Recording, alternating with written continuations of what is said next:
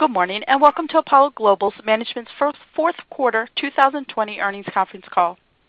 During today's discussion, all callers will be placed in a listen-only mode, and following management's prepared remarks, the conference call will be open for questions. This conference call is being recorded. This call may include forward-looking statements and projections which do not guarantee future events or performance. Please refer to Apollo's most recent SEC filings for risk factors related to these statements. Apollo will be discussing certain non-GAAP measures on this call, which management believes are relevant in assessing the financial performance of the business. These non-GAAP measures are reconciled to GAAP figures in Apollo's earnings presentation, which is available on the company's website. Also note that nothing on this call constitutes an offer to sell or solicitation of an offer to purchase an interest in Apollo Fund. I would now like to turn the call over to Peter Mintzberg, Head of Investor Relations. Thanks, operator, and welcome to our fourth quarter 2020 earnings call. As many of you know, I joined the firm in November as Head of Investor Relations, and I'm very glad to be here with you all today for my first earnings call with Apollo. Joining me this morning are Mark Rowan, Josh Harris, and Martin Kelly. Jim Zelter and Scott Kleiman are also on the line for questions. I'd like to turn it over to Mark to kick off our comments for today. Thanks, Peter. Good morning, everyone. I'm excited to be here following the conclusion of my very poorly planned recent sabbatical. I look forward to engaging with our investors and shareholders as I transition into my new role. As you will hear in more detail, the Apollo platform is strong, resilient, extremely well positioned for growth in today's landscape, as our exceptional 2020 results have demonstrated. Before I turn to the quarter and the year, I want to review the announcements that were contained in the various communications last week. I will first touch on governance, then leadership, and lastly, our investors. In terms of governance, we believe the changes described in Leon's letter last week were an important step in our evolution from a private partnership to the standards set by the best public companies. Our industry is in transition. Our firm is in transition. All of us are moving from the small private partnerships that we started life as to important components of a more global financial system. Proper governance and transparency are going to be essential to play the role that we are supposed to play in this marketplace. Specifically, as a firm, we are committed to moving promptly to a governance structure that will enhance our board with additional diversity, possessing different viewpoints to bring experience to bear that is needed to help drive our business forward. We are committed to moving our board to 2/3 independent over the near term, and we are committed to appointing a lead independent director who will actively and regularly engage with the management and the board. As it relates to directors, we have already made substantial progress. Last week, we announced that Pam Joyner and Sid Mukherjee will be joining our board effective March 1st. Further, we are in active dialogue to bring additional high-quality talent on board to help us drive the business forward at our board of directors level. Beyond the board changes, as we have alluded to, we have begun a process with our independent committee of the board to promptly evaluate and review the steps necessary for Apollo to adopt a one-share, one-vote structure and other changes that will be required to be eligible for us to be included in a broader set of market indices. These changes, I believe, would be incredibly beneficial for our firm and, again, further reflect our commitment to moving to a more modern state given the important role that we play in the financial landscape. I believe the independent committee of the board will return promptly with their recommendations, and we will take it from there. Away from the governance changes, we are making a series of changes to Apollo's leadership. Leon will be retiring as CEO and will remain chairman of the board. Josh will remain a co-founder and member of the board and executive committee, working with our largest investors, evolving our integrated platform, and expanding the strategic opportunities where we look for investments. Scott and Jim will be assuming additional responsibilities as we all realign our areas of focus. We are fortunate to have an incredibly deep bench of talented partners who have been together a very long time. Leon, Josh, and I have been together and been partners for more than 30 years. We have been through all kinds of market cycles and all kinds of events, and I expect our partnership to endure for a very long time. Having reviewed governance and leadership, let me now turn to speak about our investors. This has been a busy week plus of communication with our investors. We have had an opportunity to speak with a very broad cross-section of our limited partners and their advisors and consulting relationships regarding the conclusion of the Conflicts Committee review and the governance and leadership changes. The vast majority have indicated that they are satisfied with the announcements, which they and we believe strike the right balance for the firm. Perhaps most importantly, they appreciated the seriousness with which we took the process and the transparency. As we expected, a smaller portion of our investors will need time to consider these events and the changes we are implementing, and in some instances, they may actually want to see how these changes unfold. We realize that we may not be able to satisfy each and every of more than our 1,500 institutional investors, but we have made tremendous progress.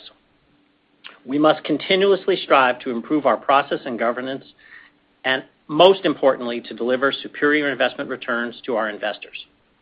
We expect third-party fundraising to build significantly now that we have addressed these issues. The strength of the business shows that even in this past quarter with these headwinds, we continue to raise money across a number of funds and syndicated more than $9 billion of investments amongst our limited partners and insurance affiliates.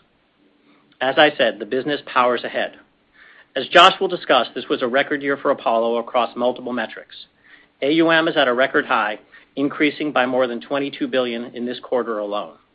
The momentum in this business is strong, and as we implement these various changes, I expect that momentum to increase. Now to take a step back. This is a unique time for me to become CEO of Apollo. We are a growth business, and we are fortunate to be a provider of a service that's in incredibly high demand, namely investment returns. In addition to the product we provide, our market is growing, and it's growing dramatically. We primarily serve retirees, either directly through our insurance affiliates in the form of guaranteed income, or indirectly with our yield and opportunistic products through institutions like retirement systems, pension plans, endowments, sovereign wealth funds, and others. All of these clients we serve are looking for investment returns, and it is our job to continue to grow our front end, meaning our ability and capacity to generate good returns per unit of risk assumed. While the AUM growth this year is nothing short of substantial and spectacular, growing AUM is just a measure and not a goal in itself.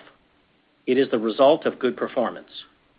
For good managers like Apollo, the ability to raise money is not the primary governor of our growth. It is our capacity in difficult markets to source investments that provide above-average returns for the risks undertaken. As long as we maintain our capacity and grow our capacity to produce returns, AUM will follow. I feel fortunate to be leading an incredibly healthy business. I believe we have a unique opportunity at Apollo based on the strength of our people, coupled with our investment expertise across numerous sectors and the benefit of our permanent capital vehicles. We are strategically positioned at the intersection of growth, yield, and value. Our particular edge is being able to source assets that cater to a range of capital structures, from lower yield insurance company balance sheets to high return opportunity funds. In a market that is characterized by indexation, correlation, and volatility, I believe that presents a unique opportunity for Apollo's style of investing to really stand out. An Apollo portfolio is fundamentally different than a BlackRock portfolio, a Blackstone portfolio, or anyone else's portfolio. The unique skill, the unique DNA of Apollo is to source investments up and down the risk-reward spectrum that represent good returns per unit of risk undertaken. So long as we stick to that tenet, we will continue to be successful and we will continue to grow our firm. I would be remiss not to take a moment to thank Apollo's more than 1,500 employees around the world. They have worked tirelessly in a very difficult year to achieve the impressive results we have announced today. I'm extremely proud of the extraordinary team, their perseverance, and the dedication they have demonstrated throughout this very interesting year. With that, I turn it over to Josh to cover our strong results for the year. Thanks, Mark. We're all really glad to have you back from semi-sabbatical and in your up-and-coming role as CEO. I'd like to begin by acknowledging the unprecedented challenges we have all faced this past year as individuals, as an organization, and as society. The impacts of this global health and economic crisis, including illness, innumerable losses, record unemployment, and extreme market volatility, are far-reaching and will be felt for a long, long time. Thank you to all the essential workers who have worked tirelessly to get us through this difficult time and who continue to push our country forward. Despite this challenging backdrop, Apollo delivered very strong results for the year, validating the resilience and differentiation of our business model. We acted quickly to help our investors, many of whom are the frontline workers getting us through this crisis, while at the same time helping many great companies during extenuating circumstances by providing liquidity solutions. We reported record inflows of $123 billion and achieved deployment activity of $88 billion. We generated record fee-related earnings of $2.37 per share, reflecting 15% growth year over year, and have surpassed $1 billion of FRE for the first time in our firm's history. In addition, we've exceeded $450 billion of AUM, another milestone for the firm. For the fourth quarter, we reported distributable earnings of 72 cents per common share, pre-tax fee-related earnings, or FRE, of 63 cents per share, and a cash dividend of 60 cents per share. We ended 2020 at $455 billion of AUM, growing 38% year over year as a result of a record inflow year, which included $13 billion of inflows for the fourth quarter.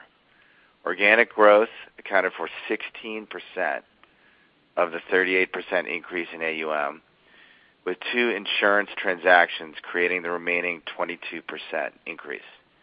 Specifically, the $123 billion of inflows for the year was driven by $72 billion of inflows from the two notable insurance transactions, which created additional scale for both Athene and Athora, $17 billion of organic growth in our insurance platforms, and $22 billion of third-party capital raising across our new large-scale origination platform, ASOP, new vintages of existing fund franchise such as Hybrid Value and Accord, and new product initiatives, including the IPO of our Apollo Strategic Growth Capital SPAC, and the launch of our first Infrastructure Opportunities Fund.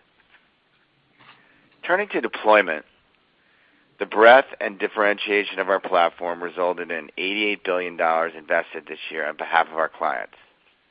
This deployment included repositioning and growth in the assets of Athena and Athora's balance sheets following the two transactions during the year, organic growth at the insurance platforms, and growth in our private credit origination business.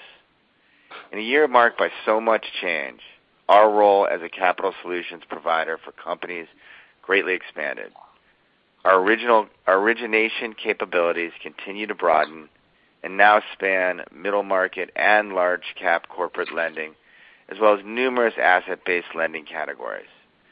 We see a large opportunity for Apollo to continue leveraging its intellectual capital across credit, private equity, and real assets to meet the needs of our clients and provide solutions to a diverse set of companies.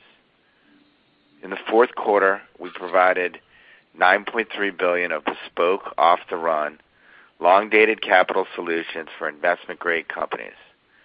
Among these included a $4 billion DIP financing for Hertz, which provided a structured solution for its fleet, a $3.1 billion transaction for Anheuser-Busch, InBev's container manufacturing business. Each of these deals was customized to the needs of the respective company and demonstrate our ability to create a wide spectrum of bespoke financing solutions to corporations.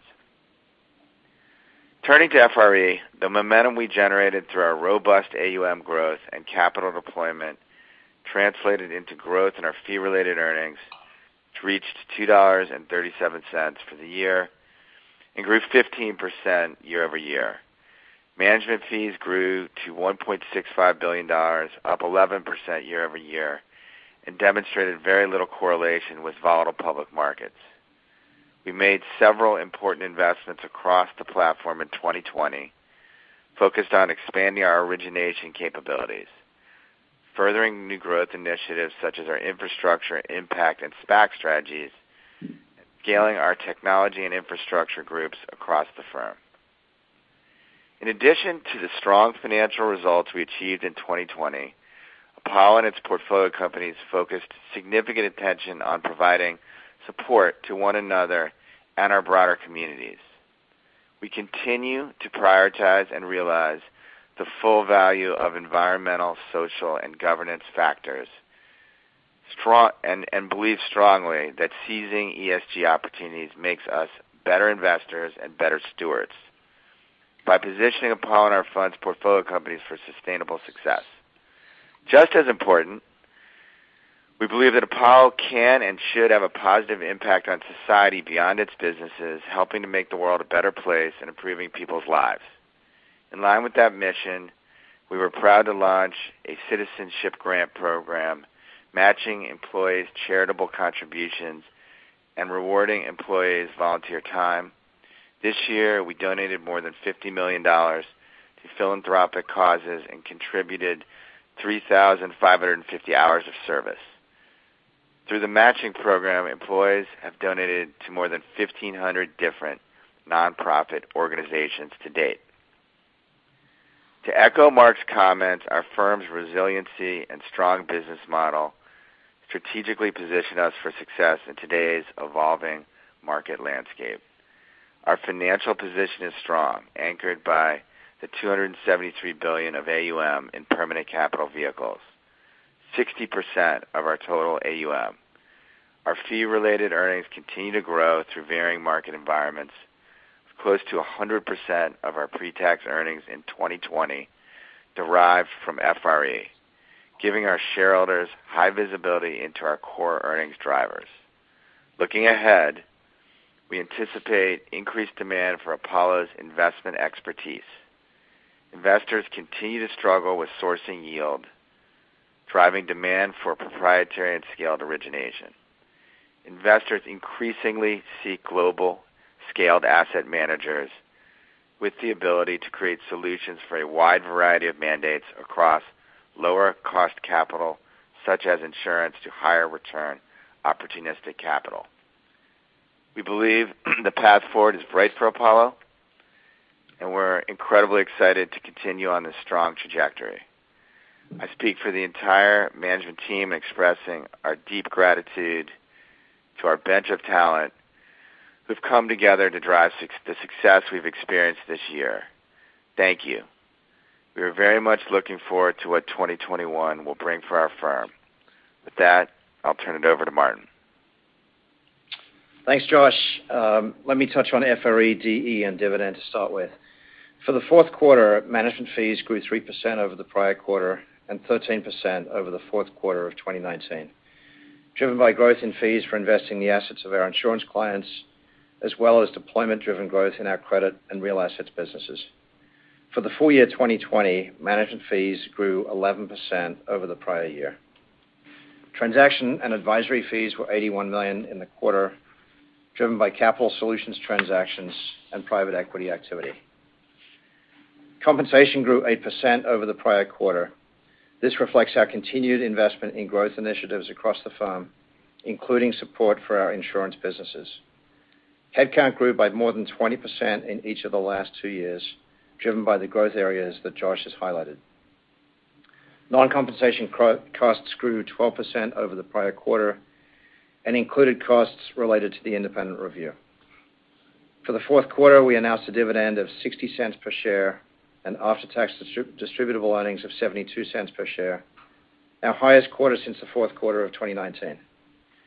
Our strong FRE of 63 cents per share was supported by net incentive earnings of $0.15 per share. Turning to incentive realizations, we realized $187 million of gross performance fees for the fourth quarter, primarily related to our Credit Strategies Fund, which returned 24% in 2020.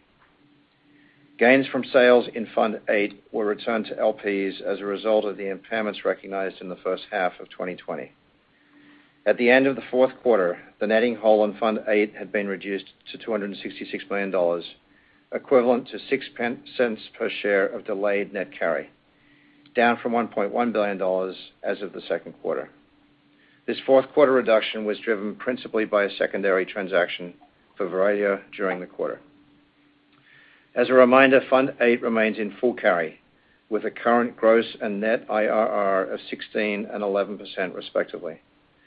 The clawback obligations of 31 cents per share that we report in our earnings release are related to older legacy funds, including Fund 7 and Natural Resources 1, are specific to those funds and are not cross-collateralized across other funds.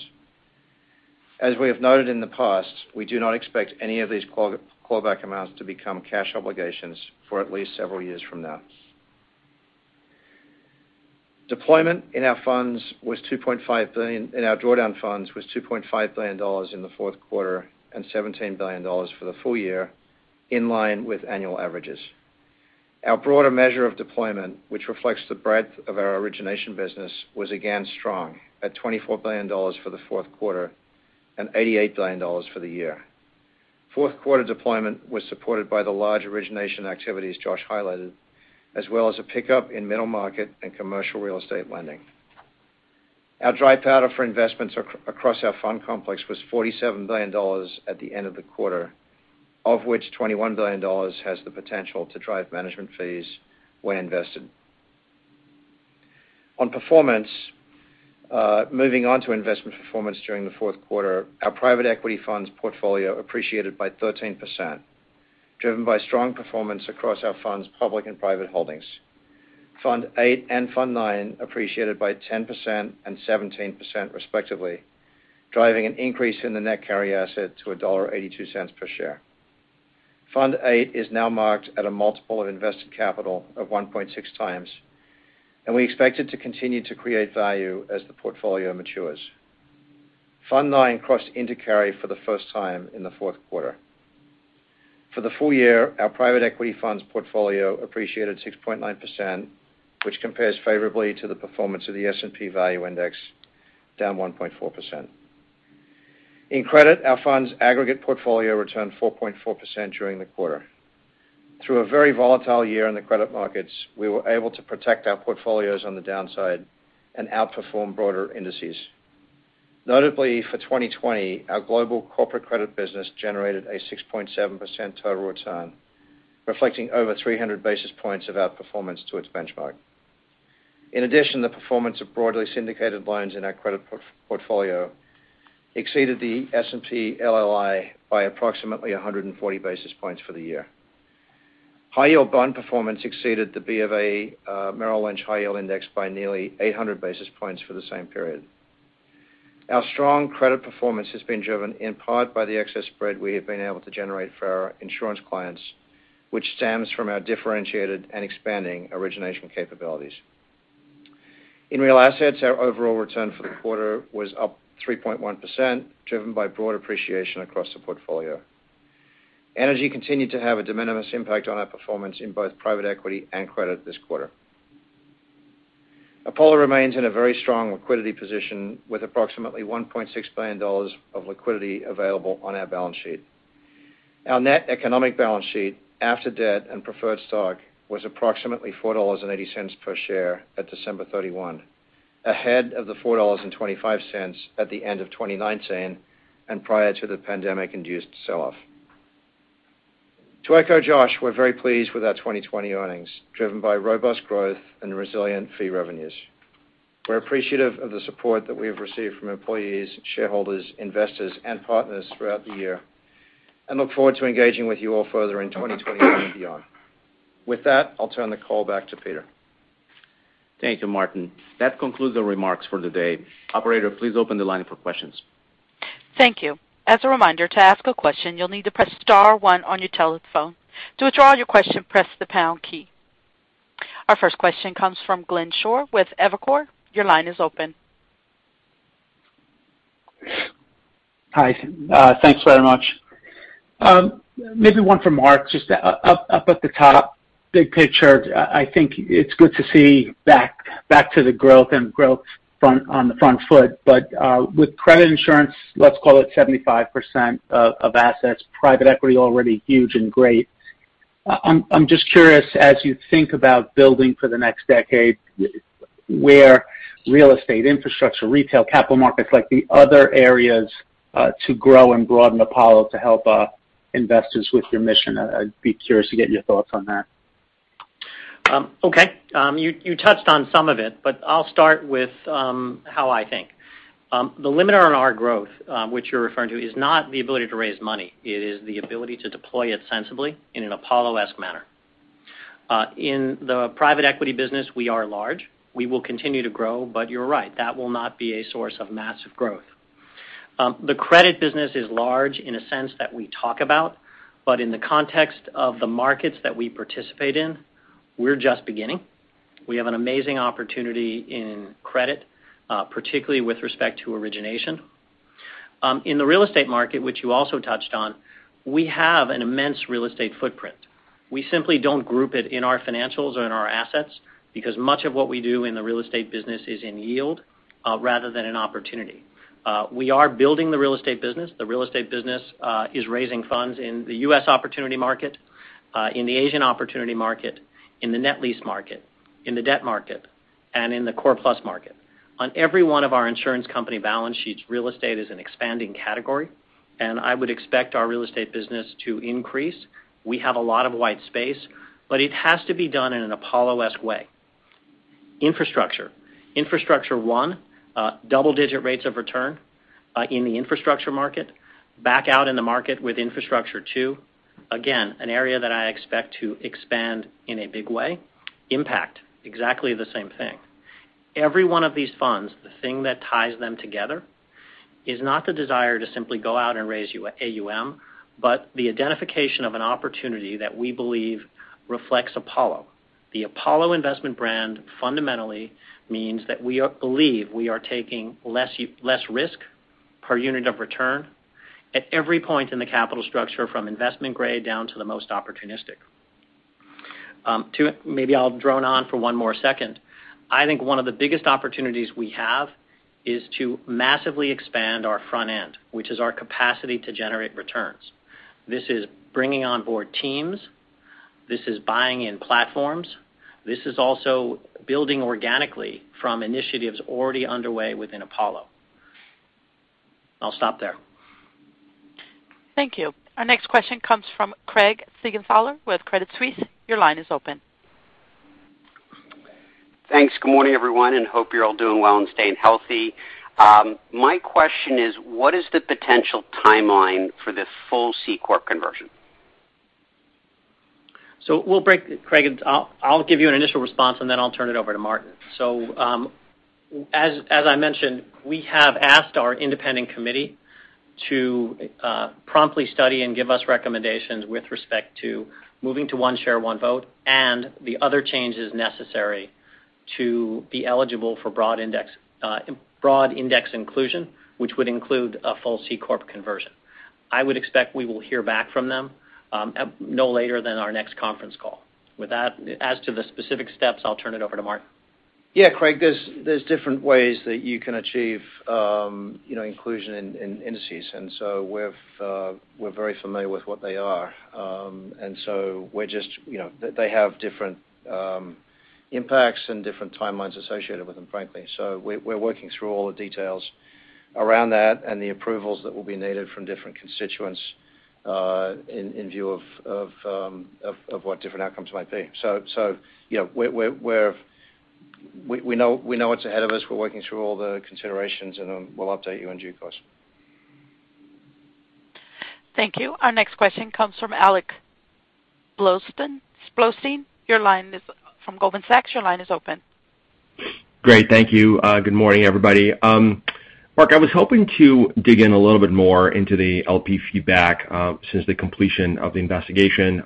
You mentioned that you expect fundraising dynamics to build significantly from here, so maybe spend a minute on sort of the path and the timeline for this acceleration. Which strategies do you expect to be most active contributors to the fundraising outlook for Apollo over the next 12 months? And then when you take a step back, are there common characteristics between LPs that are sort of satisfied with the process and the results of the investigation versus those that sort of need more time, as you said in your earlier remarks? Thanks.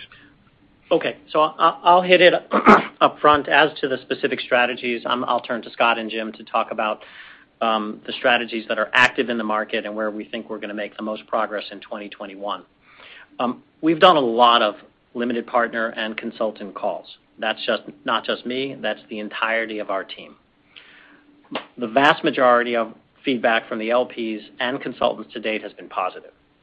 They appreciate the seriousness and transparency and thought that we have put into this process. ESG are not just three initials to them or to us. This is something that we have to live every day. They have acknowledged that the report by Deckert substantiated what we told them. No involvement by Apollo or its employees, and no wrongdoing on Leon's part. And they've commended us on the actions we've taken with respect to the governance changes and the succession planning.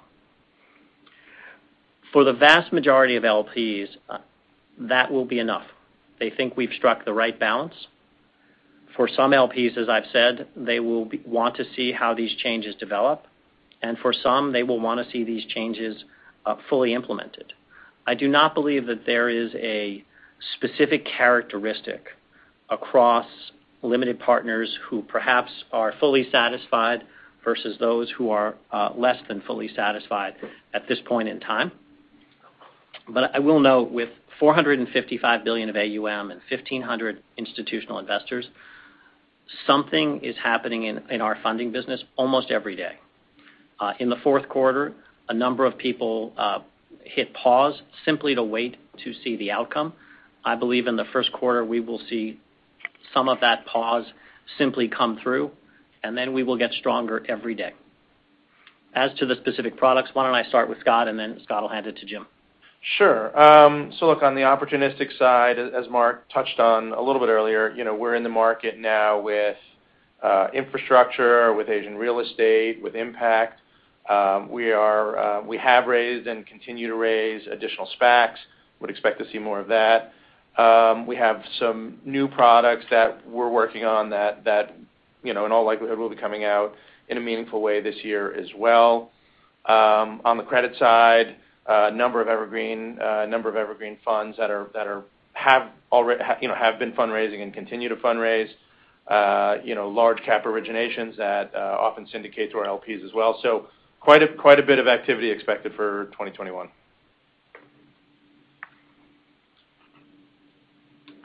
Thank you. Our next question comes from Robert Lee with KBW. Your line is open. Great. Thanks for taking my question. And Mark, quite a move from sabbatical to CEO, so I hope congratulations are in order for you. I'm just curious, there's a lot of going on in terms of investment in the business. Can you maybe update us on how you're thinking about how these initiatives, we should be thinking about how they will impact kind of FRE margins going forward? You're already pretty high investment best in class. So, where do you think we go from here is, I guess, my first question. Okay. Why don't I take that? So clearly, in hindsight, taking a sabbatical in the middle of a pandemic is a very bad idea. First, I went nowhere and I did nothing. But in some sense, it actually accomplished everything it was supposed to accomplish. The first half of 2020, I worked like an associate, new to a firm. We closed two of the largest insurance transactions in the insurance marketplace. And by the end of June, I needed a little bit of a break. And when I say it accomplished what it was supposed to accomplish, with me sitting there every day, the team that is way smarter than I am, that really makes things happen in the insurance business, never got to spread their wings. We now, with 6 months to have passed, we've settled into a routine that is completely sustainable. where I am involved in those things that add value, where I can add value, but where the day-to-day responsibility is in the hands of people who, as you will meet them in our various investor presentations, you will come to the same conclusion that I have, which is it gets better once you get past me.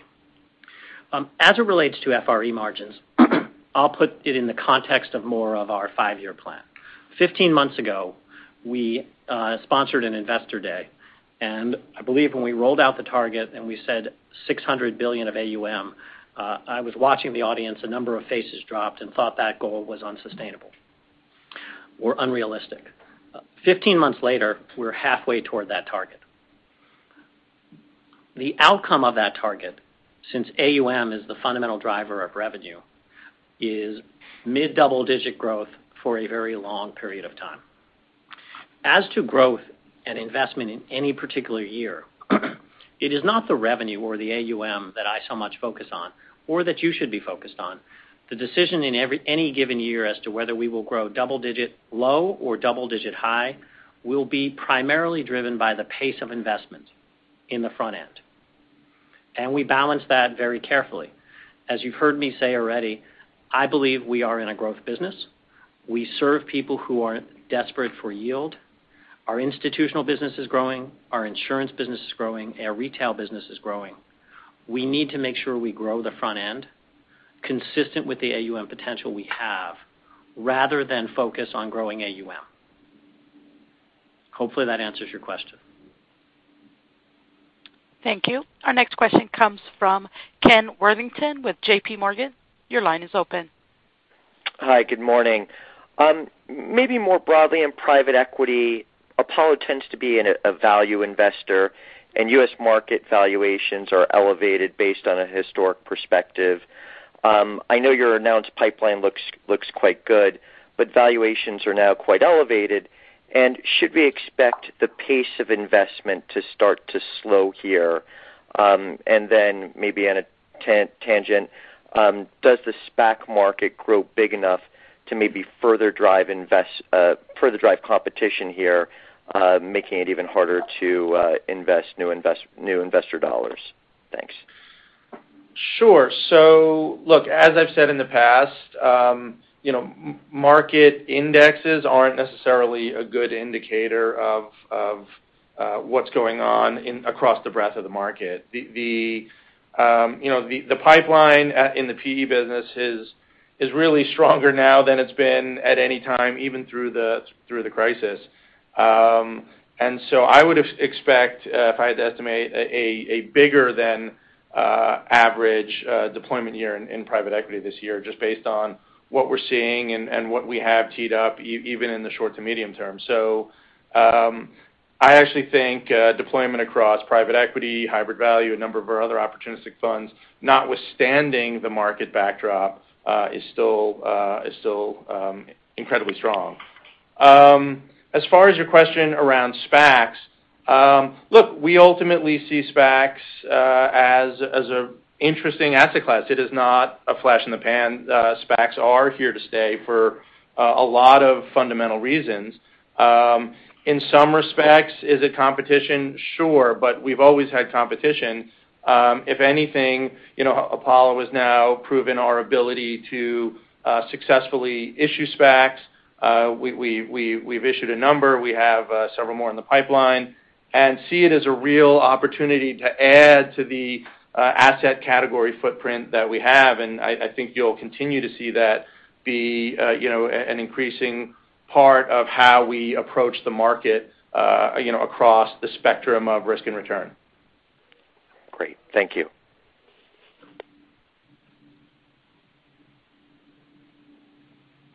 Thank you. Our next question comes from Bill Katz with Citigroup. Your line is open.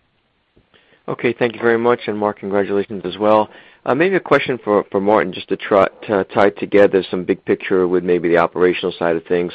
Could you mention in the fourth quarter how much of the G&A or other expenses were related to the inquiry? And as you think about 2021, could you mention a little bit about where you sort of see either the comp ratio or the non-comp FRE drivers, just given Mark's commentary about growing the front end?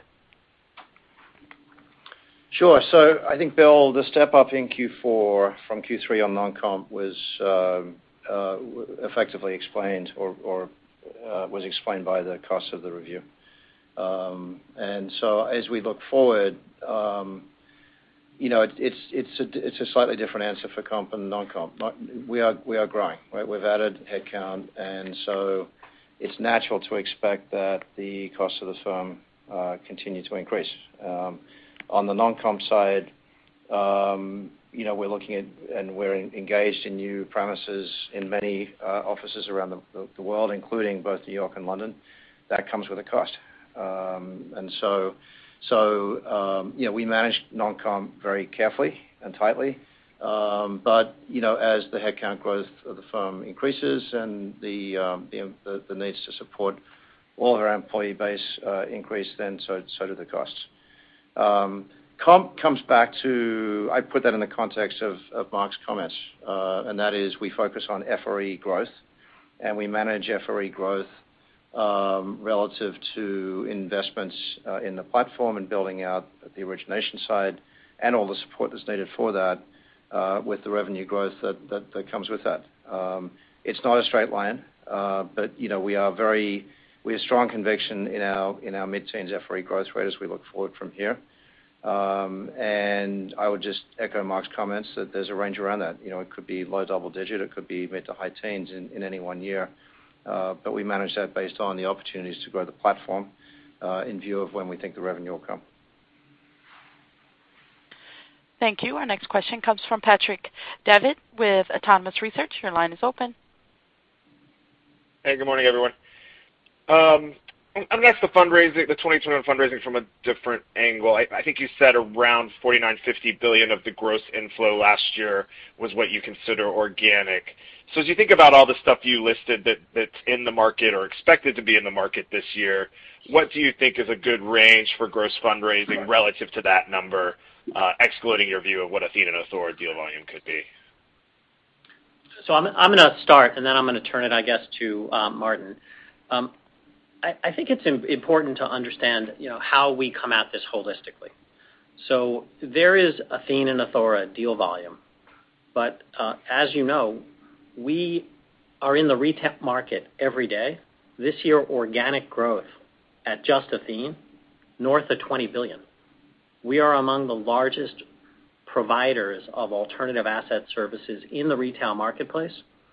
We elect to do that, though, in the form of guaranteed income, rather than in the form of funds. We can, at a later date, explore the efficiency of that. When we start a new fundraise, no matter which fund it is, we start with a very important anchor relative to almost anyone else in our marketplace. And that anchor is our massive permanent capital vehicles. They are, as you know, mostly allocated to yield alternatives, which is high grade, in fact, yield alternatives, which is how their business runs. But roughly 5% of their portfolio is allocated to alternatives. Making sure that we deliver adequate alternative assets to our insurance platforms is a very important part of achieving the overall returns of the insurance company. And it actually has a second benefit. It aligns us to a much greater degree with our investors, in that we own, in some instances, 15 or 20% of a new alternatives fund relative to what a GP commitment might be. So with that intro, I will then turn over to Mark. Great. So I'll just put a bit more color around that. We typically raise, away from a year when we're raising a big flagship fund in PE, we typically raise somewhere between 15 and 20 billion of third-party capital.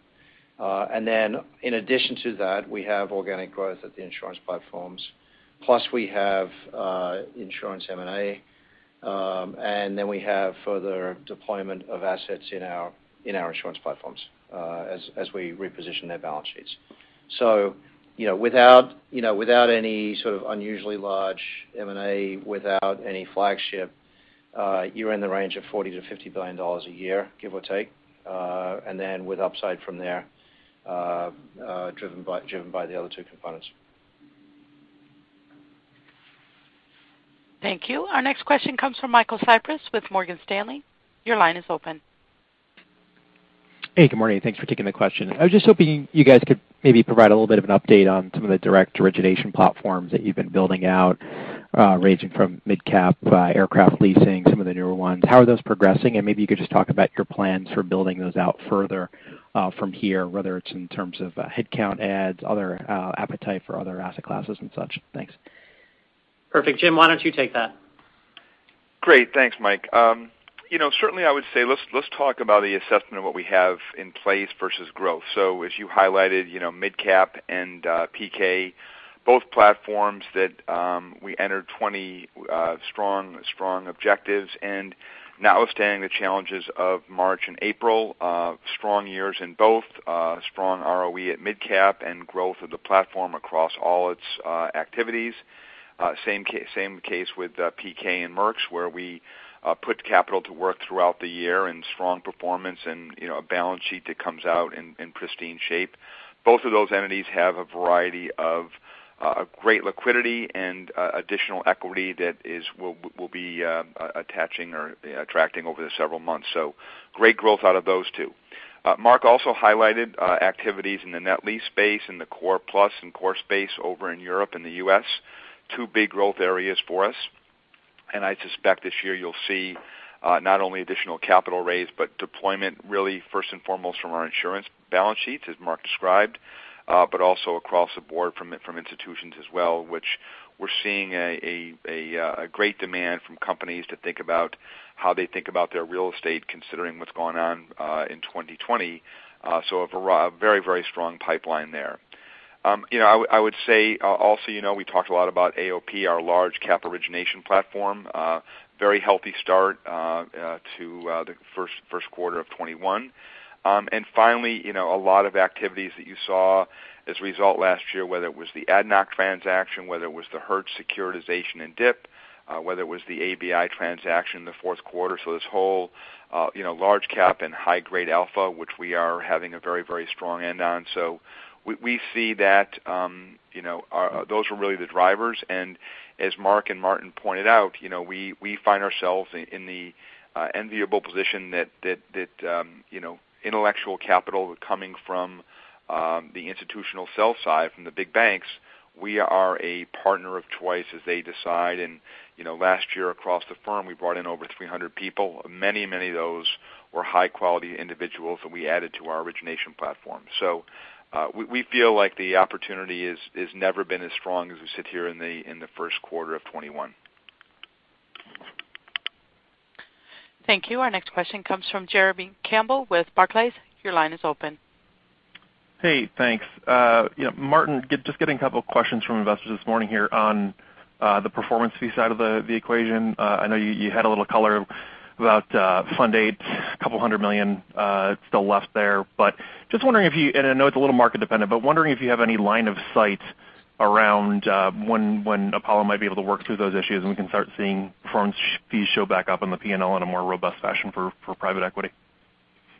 Yeah, Jeremy, we're virtually through the delay in realizations resulting from the impairment. In my comments, I referred to a 6-cent delay. So the next 6 cents of what would otherwise be net carry coming out is to the LPs, and then after that we're in the clear. And so any monetizations from them will create carry. I think the further benefit is as Fund 9 continues to invest, and as Scott mentioned, with a healthy pipeline in front of us, and now being in carry, we have a good line of sight into multiple years of Fund 8 realizations, with Fund 9 tacking on to the back end of that.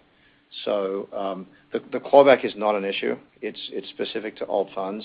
It's not specific to Fund 8 at all, and so that's not an issue in terms of realizations. So I think as we look forward, there's a ramp in front of us to get through into what we see as a more normalized monetization period and carry coming through the PE business. Thank you. Our next question comes from Mike Carrier with Bank of America. Your line is open. Good morning, and thanks for taking the question. I'm just getting your comments on focusing on growth for the firm. Obviously, you guys have done a good job from an organic standpoint, but maybe away from insurance. Just wanted to get your update on appetite for pursuing M&A, to expand either in different strategies, or geographies, as we've seen some of your peers do. Okay. Again, I'll start and then I'll hand it to Jim and Scott. First, I thank you for your comments, and I look forward to at our next Investor Day exploring what I'm about to say in more detail. But to be provocative, I believe we're going to see more change in our industry over the next 5 years than we have in the past 10. If you step away and just think about what's happened, we've had a decade plus of financial repression where investors who were relying on a certain set rate of guaranteed return or fixed income return have been unable to achieve that, and they've been pushed further and further out on the risk spectrum to try and achieve any kind of normal return. To date, that return has been met because we've been in a very interesting market. At the same time, what we've seen is we've seen 2 other, perhaps 3 other really big trends. Trend 1 is indexation. The more and more a market gets indexed, the more things fall out of an index and create interesting opportunity. Second is correlation. And the third is volatility, as we're seeing in spades in this market. All 3, I believe, present interesting opportunities for us to invest around, for us to augment our franchise in ways perhaps unexpected. And with that, I'll see if Scott wants to add anything. Yeah, look, I think as we continue to grow into geographies, into products, into sectors, we're always looking at, can we build it ourselves? Can we bolt on small teams, or do we have to, take larger steps and make more sizable acquisitions? And so all of that's completely on the table. And as we just pursue these different options, I think you'll see more of a mix of all of that going forward. Thank you. Our next question comes from Devin Ryan with JMP Securities. Your line is open. Okay, great. Good morning. I just want to talk a little bit more about the deployment backdrop and maybe coming at it from some of the comments you just made, Mark. I mean, the perspective here is that the credit backdrop has recovered dramatically. Risk assets are at highs or close to it. And I know Apollo is always thinking about the upside opportunities, but also the downside risks. And so, in a backdrop where it doesn't feel like there's being a lot of risk priced in broadly, how is that informing kind of the views on deployment, and I guess what are some of the things you're looking at that are maybe different around deploying capital into this environment? Sure. Why don't I hand that to Jim to start? Sure. I mean, I really think the answer to that is looking back in our performance in 20. If we had sat here a year ago and we described for you the litany of transactions from ADNOC to Expedia to Albertsons to ABI to both Hertz transactions, you would have said those were going to come out of the auspices of the banks. That was their regime. That's their opportunity. And so we have found ourselves in the enviable position of having expertise on sourcing, structuring, taking down, and potentially syndicating those transactions. So, the theme that we've talked about for several years, the evolution of intellectual capital from the street to the buy side, the search for yield, the regulatory environment, our footprint, all the themes that Mark and Josh have been highlighting here, we just see those accelerating. And when we think about our pipeline for those transactions, which we think there's really just a handful of firms in the world that can do the execution I just mentioned, that's what excites us about our ability to grow. And it's the feedback loop to focusing more and more on that front end, as Mark described. So, I think the evolution of the business is constantly changing, regardless of what happens in the regulatory front. We think that our robust model from sourcing and execution is really unmatched, and we expect that to continue not only in the U.S. but to continue around the globe in Europe and in Asia. And in our view, that's a real highlight of our growth opportunity.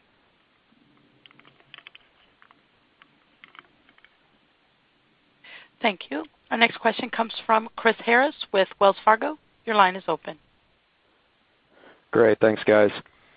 So there's been a lot of focus, obviously, on existing LPs and their willingness to reallocate to Apollo. Now that the review is over, can you talk a bit about the prospects for an expansion of Apollo's LP base? Sure. This is Jim. I think I can't emphasize enough, as Mark said, we are a massive platform of $425 billion. We have thousands of institutional investors, and certainly we see what's going on in the evolution of savings with regard to the wirehouses, RIAs, and several others.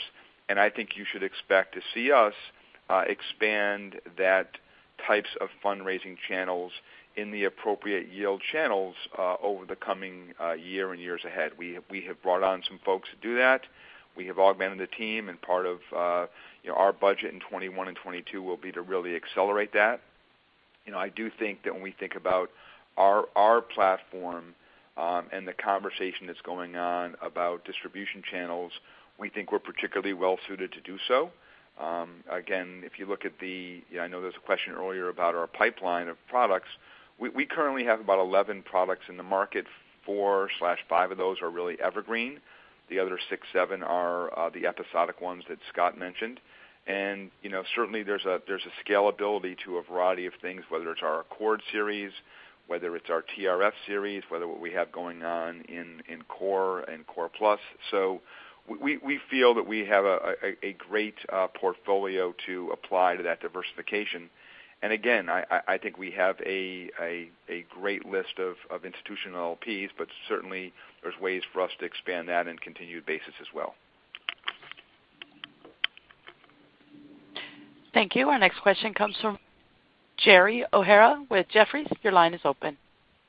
Great, thanks. Perhaps one on the insurance outlook. I mean, clearly more entrants, more competition. So just kind of curious as to kind of any context or commentary you might be able to add as it relates to just more competition in that market, and also on a related basis, how we should think about the repositioning of last year's acquisitions.